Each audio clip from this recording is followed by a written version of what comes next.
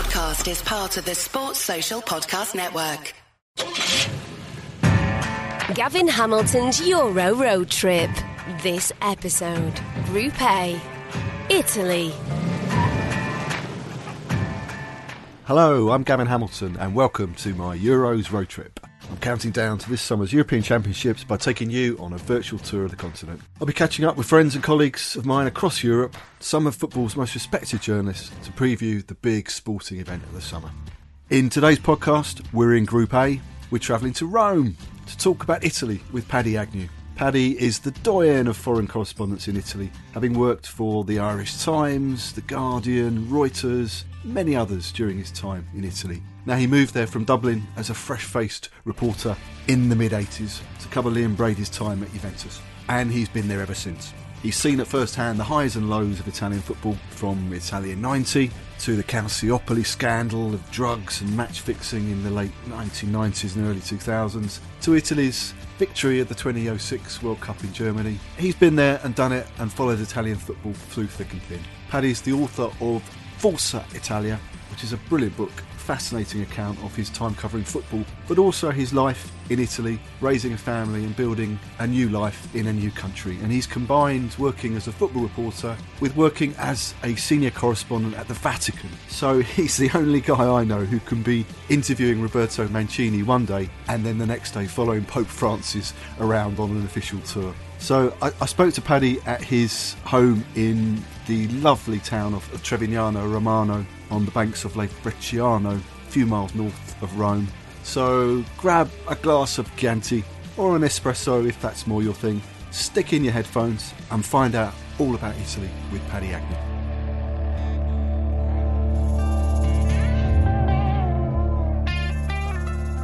Paddy, Italy are on a fabulous run, unbeaten in 25 games under Roberto Mancini, having qualified for the Euros with 10 straight victories in the qualifiers. They also reached the last four of the Nations League in the autumn, and they won all three of their recent World Cup qualifiers in March. So what's the mood in Italy? Are people now expecting Italy to carry on this form into the Euros? In a word, yes. I think if Italy don't have a good European Championships, a lot of Italian football fans will be very disappointed.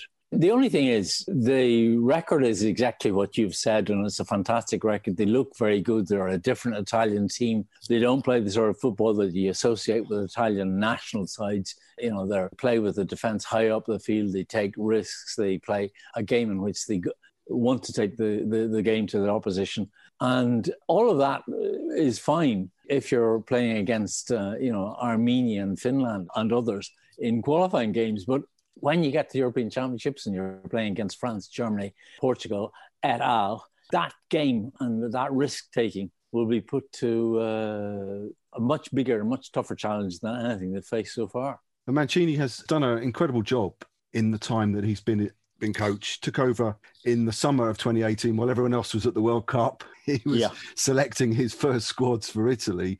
Did it take failing to qualify for the World Cup in 2018, losing that playoff to Sweden, to spark a revolution at the Federation? Or is it just that Mancini's done what people expected and brought in a few youngsters? But it does seem that he's changed an awful lot. You've lost the veterans like Buffon and De Rossi. De Rossi, who's now joined the backup team, the coaching team. All these youngsters have come in, so it does seem like a revolution for Mancini. Well, I think it is. One of the gas things about you saying that he was putting together his team was as the others were playing in the World Cup finals in Russia, which is absolutely true. But one of the things he came up with, and this is an indication of the sort of football coach that Mancini is that he picked up on Nicolo Zaniolo, who hadn't at the time he was about to move to Roma, but he hadn't played a single Serie A game. He was moving to Roma from Inter, and he hadn't played a single Serie A game. Mancini named him in one of his early squads, and before he even played, the guy had even played in Serie A. And of course, Zaniolo will not be playing in the European Championships because he's recovering from knee injury still. But it was an indication of this is a guy who knows his football, knows his players, and he's watching everybody all the time.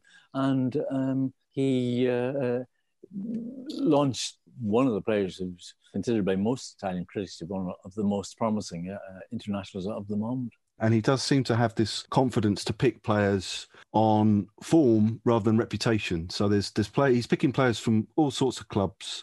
Correct. Caputo, the Sassuolo striker, was given a debut age 33.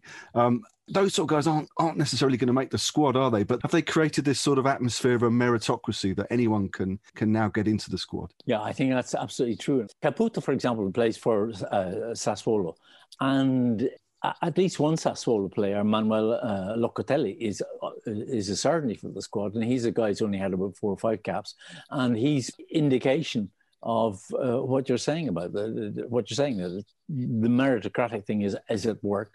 It's not your reputation, it's your form, and above all, I mean, one of the things he wants to do, and he's done this thing of having his get-togethers of squad training sessions with huge numbers. He doesn't pick a 23-man squad training session. Sometimes it's it's 36, 37, because he wants to see players. He wants to have a good look at everybody, just to see that there aren't any personality problems, which is in itself interesting, because Mancini was one of the most talented Italian players of his generation, but he never really delivered in the national team, partly because he had a falling out with Enzo Berzot, the legendary World Cup winner of '82. He had a falling out with him when they went to play a friendly in New York. And he'd never been to New York, Mancini, and he slipped out of the team hotel to have a good look at New York. When he came back in, Berzot took a very dim view, and Berzot told him once, you would have had a much better career if we hadn't got off to such a bad start. But you do get these players who are slightly wayward, strong personalities as players, who become great coaches because they can almost understand those slightly maverick figures. Is he like that as a coach? I mean, he strikes me as someone. I mean, he's very good with the media. He's very good doing the sort of suited and booted stuff in front of the cameras. Is he good on the training ground as well? He does seem to get stuck in as well with the players in terms of coaching them on the training ground. Is that the impression you get? I'm not sure if I've told you this before, Gavin, but I remember some years ago being down at Lazio when in the last days of Sven-Göran Eriksson as the Lazio coach, and it was the last season of Mancini as a player. During the training session, this training session that I saw, I sat through the whole thing. Mancini was sitting on the bench alongside Eriksson, talking to him and shouting at the players all the time. And it was much more Mancini who was conducting, even though he was a player himself, it was much more Mancini who was conducting the session. And it was obvious. It was obvious to anybody with any eyes in their head, this guy is a coach ready to he's ready to up and run as a coach, because he's just got a great football mind. He's watching everything. He understands everything. He knows who's doing what and who's not doing what. And therefore, in short, in answer to your question, it's not just he's got the mind of a great player, but he's got the mind of a great coach. And I would say that, he's been a very talented player, but he's likely to be an even more successful coach. And they're talking about extending his contract to 2024 because he's done such a good job, and it's going to cost them a lot of money. But he does seem to be providing value for money in terms of entertainment as well, because Italy are playing in a very un-Italian way, with this sort of 4-3-3 formation, a lot of possession, the emphasis on holding onto the ball. They've still got a big centre forward, I guess, in Immobile or someone else in that number 9 role. But they've got sort of younger, slightly more mobile strikers in the wide positions. It's very un-Italian. Is that just an outdated view of Italian football now? No, you're absolutely right. You're absolutely right. He's rejected outdated views of Italian football, and if he has to choose between a good little and a good big one, he'll go for the good little one. If somebody with good feet, as the Italians say, is what he wants. He wants guys who are comfortable on the ball and can play with them, and he certainly doesn't want the big number 9 target man in the centre. And he will use perhaps Belotti or Immobile in that role, but they're lads who can play a bit as well, those two, and everybody around them can play a lot. In the recent World Cup qualifiers, the 3 games in March, he named this huge squad of about 30, like you say, 37, 30, 38 players.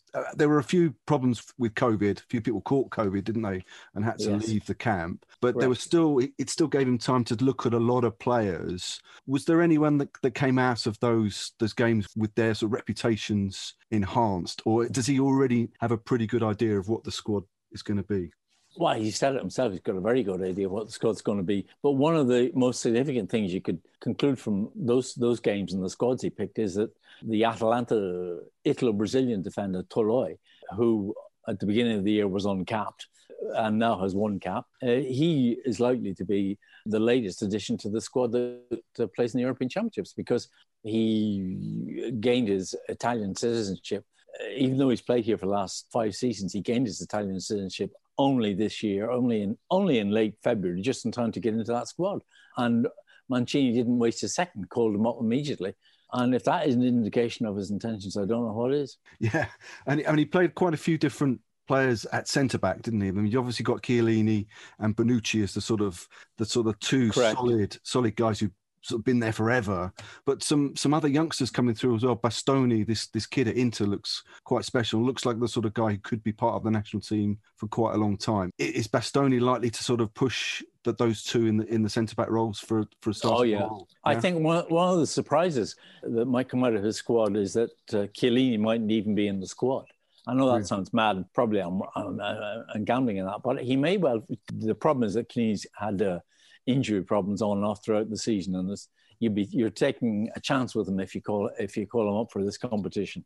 Bonucci will obviously be there, but he's got a number of players who could move in alongside Bonucci, and the two that we've just mentioned are two of those players. That's Toloi and Bastoni. Bastoni's very interesting player for Italy because he can play at full-back or in the centre of defence, and that's another of the things that Mancini is very happy with. Is, you know, a guy like Locatelli, the Sassuolo player I mentioned earlier, he can play centre midfield, wide midfield. He can play almost as a winger. He likes shuffling his pack, and he likes players who are adaptable, can play in different positions. He does seem to like that versatility. But in midfield, you've got Verratti and Jorginho as sort of ball players in midfield. Correct. Not the sort of hard men that we associate with the Italian teams of the past, with the Tardellis and others. No. Who's gonna do that role? Because there's Nicola Barella is another guy, youngster, who's come through from playing very well for Inter, the league leaders. Is he the most likely choice alongside Verratti and Jorginho? Because you mentioned Locatelli, but there does seem to be a few options for that sort of hard man role. Yeah. Well, no, you're right. I mean, most at the moment, you would say that Jorginho, Verratti and Barella are the first choice for the three in midfield. But Locatelli will be pushing them hard. And I would expect Locatelli will see a lot of action during the Euros. But the fact that, his two most experienced and arguably at the moment most important midfield players are Verratti and Jorginho, two essentially creative players, and certainly not Marco Tardelli type, Benetti type guys who'll bump into you. It says all you need to know about Mancini's version of football. He wants guys in every part of the team who are comfortable on the ball and can do things with the ball. Yeah, and further forward, Immobile is probably the first choice centre forward with Belotti. We talked about one of those two as the number 9s. Who are the options for the sort of wide attacking roles? You've got Insigne, the Napoli player. You've got Chiesa, the Juventus forward. Bernardeschi is quite a sort of interesting guy, isn't he? Because he can play in a few different roles. Yeah, Mancini talked about Bernardeschi playing this false 9 role as well, but he didn't seem to try him out in that role. It was just something he talked about in press conferences. No, but you're right. You've named the people who matter. I would think Insigne and Bernardeschi, for example, are absolute certainties for the squad. The first two number 9 choices alternate, as you said, between Belotti and Immobile. But you'll be looking for fireworks from somebody like Bernardeschi or Insigne. Insigne is a fantastically gifted player who's never really delivered for Italy, and he might just do it this time. He's not at the end of his career, but he's in his 30s now. He's not a youngster anymore, and this is time to actually deliver seriously once for Italy. Bernardeschi is a player that Mancini likes a lot, but again, it's because what I was saying earlier, he can play wide, generally does play wide as a winger, basically, as a left winger. But he can play left of midfield, he can play right of midfield, he can play left back. He has played left back under Mancini, which, he's like a out-and-out striker, and Mancini uses him as left back at a certain point in one of his recent games. So what I'm saying is Mancini is once again laying down his credo, which is, if you're comfortable on the ball, if you can do things with the ball, you can play. Yeah, and he's picking players who are in form. Moise Kean, the youngster who struggled at Everton, but took this quite big gamble in going on loan to Paris Saint-Germain and has done pretty well in France. He's come back into the frame having played for the under-21s. But also people like El Shaarawy, the guy who went to China and is now back at Roma. These guys are being picked on form rather than reputation, because Kean, he had problems with sort of discipline problems within the past, didn't he? Yeah. But you're right, though. The big question is how many forwards is he going to take? I would think in the end of the day that he's going to have to leave out one of the two you've just mentioned, Kean and El Shaarawy. And I suspect it'll be El Shaarawy. Kean has looked very, very effective for Italy. And, it wouldn't be surprising if he's gone through all of the qualifying group with either Belotti or Immobile as his number 9. But I wouldn't be surprised if he opts for somebody like Kean in the opening game against Turkey. Just A, to confuse the Turks, and B, because I imagine, given Turkey's recent form, he's thinking long and hard about that game. Yeah, because it's been announced in the last week or so that Rome and the Stadio Olimpico in Rome will be hosting the games with fans. There was quite a lot of debate about it, wasn't there? Because it was still unclear whether the Italian authorities would allow it. But that's now going ahead, and that's a huge factor, isn't it, for Italy to be playing those games, starting with the opening game of the tournament against Turkey in the Stadio Olimpico in Rome, with all those historical connections in the stadium. That must be important for Italy.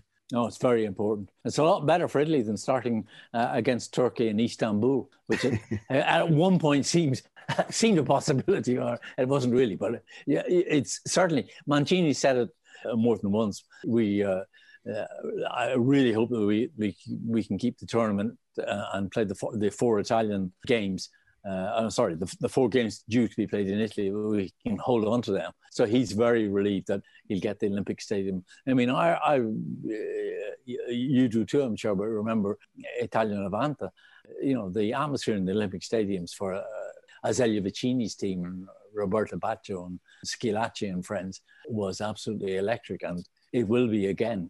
And indeed, as I was saying at the very beginning of this, Italian expectation at the moment is high. Indeed, perhaps unrealistically high. Yeah, I mean, how's the public feeling about the tournament? Because presumably there are, the football authorities are saying the stadium, is going to open and everything. Has that caused any friction elsewhere? Because presumably other people are saying, well, we could be opening our stadiums or our theatres or our cinemas or whatever, but football seems to have been given special treatment here. Yeah, not quite. You're absolutely right. It's a huge public debate, as it is in just about every country across the world at the moment. When do we end the lockdown? How much do we open up? And obviously, when it was announced that the opening game, June the 11th, Italy-Turkey, was on, and there'd be something like 15, 16, 17, 18,000 fans, a lot of people sat up and took notice and said, good, but let's open up restaurants, bars, cinemas, and other sports federations said, well, if you can open up for football, why can't we open up? The point about this is that Italy, as far as football is concerned, will not be opening up until June the 11th, which is still some way away. So, whereas people are calling for things to be opened up. Other federations are wanting to open them up much sooner. And the government is saying, no. We've given the go-ahead to this, but you're told that's about June the 11th. It's not about an immediate go-ahead. So in that sense, I think the government has got it under control and will generally be opening up very cautiously, but definitely has given the go-ahead to football in June. So those games against Turkey, Switzerland and Wales in that Group A, all in Rome. Excitement and expectations are high, as you say. Finally, Paddy, what's your prediction for Italy at this tournament? How far can they go with this team that has been unbeaten for so long? It's very simple. If they get off to a good start, it's true of every tournament for every team that ever plays in a tournament. Rarely do you do well in a tournament where you start badly. If they get off to a good start, I can see them going all the way to the semi-final. Winning the competition, I wouldn't. I just don't think they've got enough experience as a team. I mean, there are still some very experienced players in that side. Obviously, people like Bonucci, Verratti, Orghini that we've talked about have got a huge amount of experience. But I don't know if as a team, whether they've got the battle-hardened armour to win a tournament like this. Paddy, as ever, great to speak to you. I wish Italy all the best for the tournament, and I hope that everything goes well in Rome in a packed Olimpico, hopefully later in June. But thanks so much for your time, and we will speak again soon. Take care. Okay, ciao. Thanks for listening to this podcast. If you liked it and you want to find out more, there's a new podcast with a different journalist from every single country competing in this summer's European Championship. You can find them all wherever you listen to your podcasts. Don't forget to subscribe and follow this show so you know whenever I release a new episode. And you can find out more great sports podcasts on the Sports Social Podcast Network. Just head to sport-social.co.uk. Gavin Hamilton's Euro Road Trip. Follow and subscribe now so you never miss an episode.